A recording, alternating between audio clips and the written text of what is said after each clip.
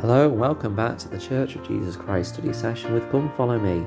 I'm your host Matthew Roberts and this is Series 3, Episode 338 of this daily study podcast. Thank you once again for joining us as we conclude this week's study of our Come Follow Me materials. We're looking at the official declaration 2 in our week of Articles of Faith and Official Declarations 1 and 2 in the week of December the 6th to December the 12th. And today we're finishing, as I just mentioned, the final declaration and this week's study, in fact. So we had a look yesterday at kind of the background and historical context in terms of the actual official declaration and when it was given and what events were happening around that time. I want to just quote a short section from the Gospel Topics essay on race and the priesthood.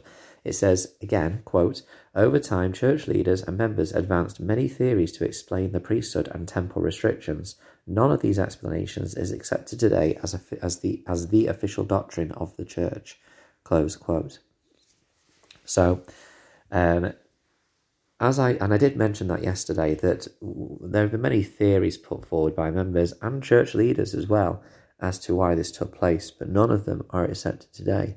And actually, I don't know if you remember, in the Book of Mormon, Come Follow Me manual, there was actually a short paragraph, particularly around the kind of second Nephi area where the Lamanites were cursed. There was a statement written in the printed manual that related to race, and the church very quickly addressed that and said that shouldn't be in there, and that was an error. And so in the digital copy they removed it, and I believe it was Elder Dale G. Renlund as well, or Gary E. Stevenson, I can't remember, but one of them made a statement about how we disavow any theory or attempted explanation as to why this took place. The reality is, and the full answer is, we don't really know. There could be factors and reasons related to kind of cultural history, racial discrimination throughout history in America in particular, and various things like that. For example, not in 1967, the court struck down laws forbidding interracial marriage.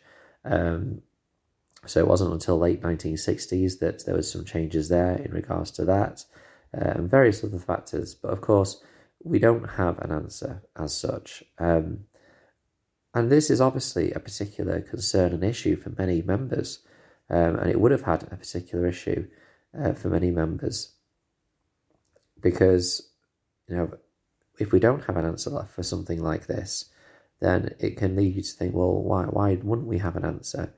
But sometimes we have the requirement to trust in the Lord and to have faith. These things are trying us, but that it can lead us to have greater faith. I'm going to share what it says in the actual Come Follow Me manual about this concern that some people may have in terms of having to just trust in the Lord with what he is doing with his church and how he's leading his children through his prophet. It says in the Come Follow Me manual, quote, "The scriptures teach us to trust in the Lord, and that's what many church members of African descent, when the church withheld priesthood ordination and temple ordinances from them, even though they did not understand why this policy existed, and often felt hurt by the explanations taught at the time with which the church disavows today, many devout members of African descent trusted the Lord and stayed faithful throughout their lives. As you read Official Declaration 2, ponder how you have learned to trust in the Lord even when you don't have a perfect understanding. Learning about the faith of black members could be inspiring to you. Here are some of their accounts." Close quote. And I think that first of all is one of the more positive messages from this, is that despite these members of African descent knowing that if they joined this church they would not be able to receive for themselves some of the full blessings that other members of the church would receive, and yet still wanting to join the church and feeling of the Spirit and knowing that this was the right place to be, that in itself is an inspiring message for me as someone who has had that opportunity to receive all the blessings throughout their life. It is I wouldn't be able to comprehend how difficult that would be for a member who, or even a non-member of this church, who so wanted to join it and receive the full blessings of the church, knowing that certain aspects would be restricted from me for the foreseeable future. And of course, members didn't know that this revelation was going to be received in 1978. So we can look back on it now and say, well, their time came, they were able to receive those blessings, and it's very good now. But they weren't to know that one day that would be allowed. They just went with that faith, knowing that whatever would happen, the Lord would provide for them. It is an incredible, inspiring prospect when you think about it. But I want to focus on the bit here, which it includes in kind of parenthesis, about why we don't accept, really, or the church doesn't recognise explanations. And again, like it mentioned in the Gospel Topics essay, some of these explanations have been given by church leaders in the past. And of course, these explanations were given from a place of love, I am sure, because they wanted to answer that question. They felt that maybe perhaps that these members would feel let down if they didn't have an answer. And so they studied, they pondered, and they came with an answer which could have possibly helped. But actually, in some of these cases, these explanations hurt the feelings of these members, which is why the church possibly disavows these reasons today. I remember on my mission, I was in one area and we lived in a flat with another missionary companionship.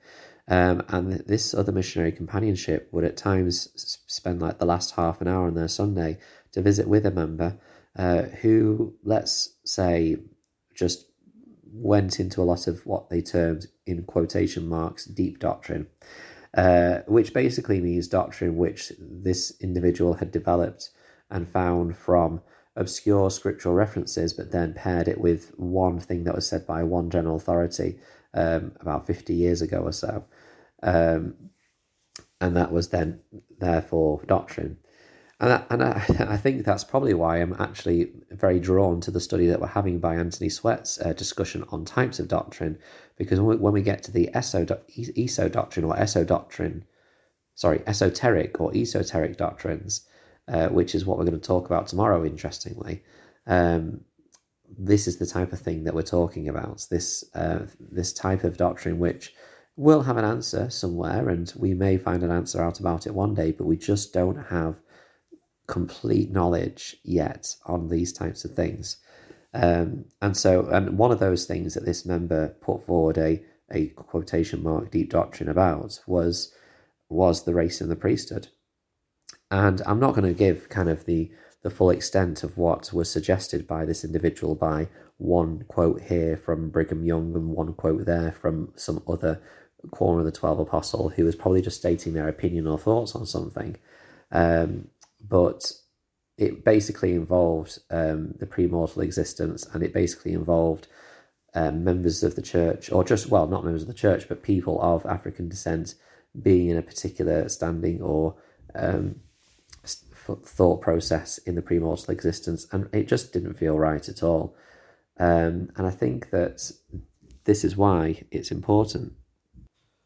So I understand completely the reason why the church disavows any particular and perceived explanation or reason why, because really, there are too many theories and possible reasons given from basically shaky foundations which would hurt and upset members, not just of African descent, but frankly any member that may read them or hear about them, and kind of give them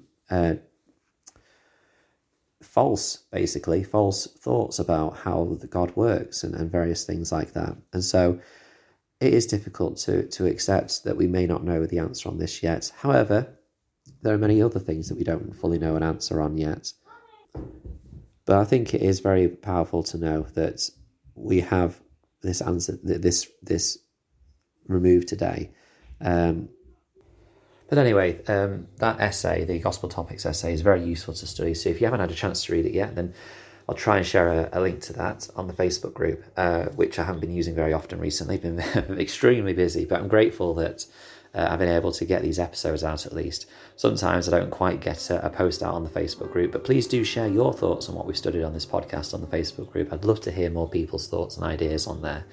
Thank you very much for listening, and until we meet again.